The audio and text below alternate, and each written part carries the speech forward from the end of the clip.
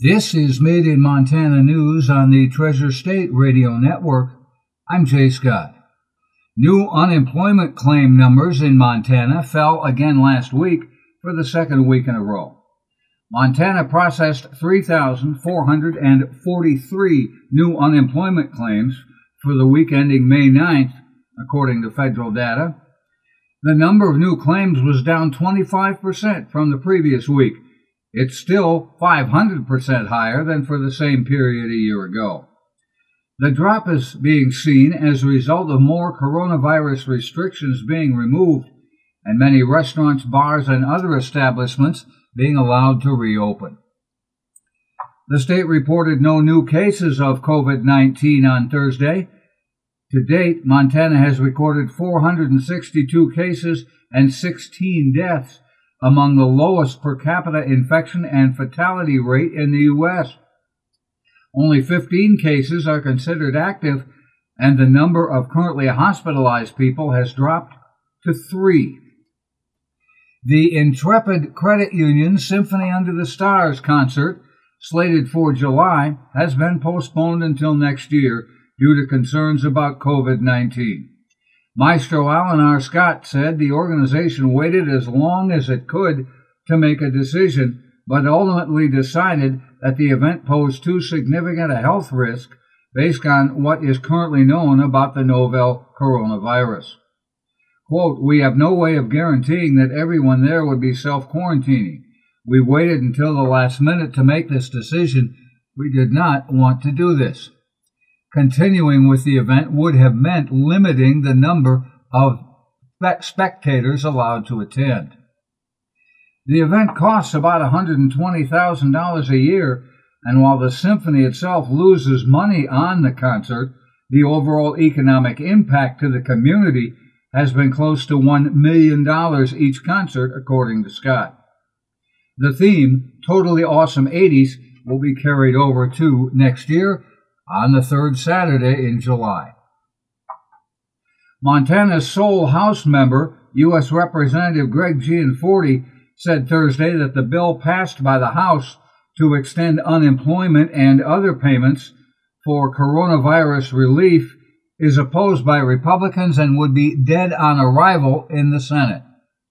Gianforte said the supplemental payment would encourage people to not return to work, since in some cases the unemployment benefit is more than what their former jobs pay.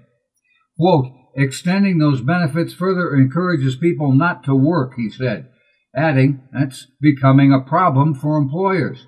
Quote, "I get the sense folks want to get back to work, and we should focus on that." Biologists say Yellowstone cutthroat trout may be making a recovery in Yellowstone Lake, after new data shows that the number of an invasive lake trout have declined. Netting has reduced invasive adult lake trout to about 10,000. About 60,000 lived in the lake 10 years ago and were known to prey on native cutthroats. There are still about 450,000 juvenile lake trout in the lake. They're less than 2 years old, but they are not expected to survive. Federal land managers say it will cost more than $1 billion over the first 6 years alone to cut wild horse populations to sustainable levels necessary to protect U.S. rangeland, and the effort could take 20 years. The Bureau of Land Management wants to capture 200,000 mustangs over the next 2 decades. It also wants to build corrals to hold thousands more than current capacity and adopt, for the first time, regulations allowing the permanent sterilization of horses roaming federal lands. The BLM says if nothing is done to curb annual growth rates of the herds, they naturally double every 4 to 5 years. The number of wild horses and burros on the range could exceed 2.8 million by 2040. The Bureau says the range can only support 27,000. A BLM report to Congress said the overall funding requirements could be staggering. The strategy underscores the volatility of the decades-long controversy pitting horse advocates against ranchers whose livestock compete for federally subsidized forage across 10 western states. Report authors say Congress should put its money where its mouth is when it comes to managing Mustangs, noting that language congressional conferees included in the Interior Department's last appropriation bill says it is, quote, it is incumbent on the Bureau to request the necessary funding. Congress allocated $80 million a year every year from 2011 until 2019. The Bureau estimates it needs $900 million over the first 5 years to rein in the herds. That's $116 million next year, $238 million by year 5. The Attorney General for the Navajo Nation has shared a heartfelt message of gratitude for the Irish outpouring of support as the Navajo Nation navigates the coronavirus pandemic. As that nation struggles to cope with the pandemic, there's been an outpouring of support from Irish people and people of Irish descent sending donations to the Native American reservation. The donations were inspired by the donation of the Choctaw Nation. They sent that donation to Ireland in 1847 at the height of the Great Famine.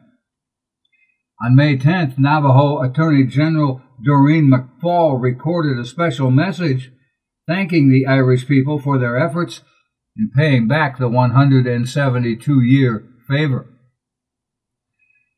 And Governor Steve Bullock has ordered all flags flown in the state of Montana to be displayed at half-staff on Friday to commemorate Peace Officers Memorial Day and Police Week. If you need to hear this report again, please check our podcast on the Treasure State Radio or KGRT DB web pages. That podcast is heard in 15 countries on 6 continents.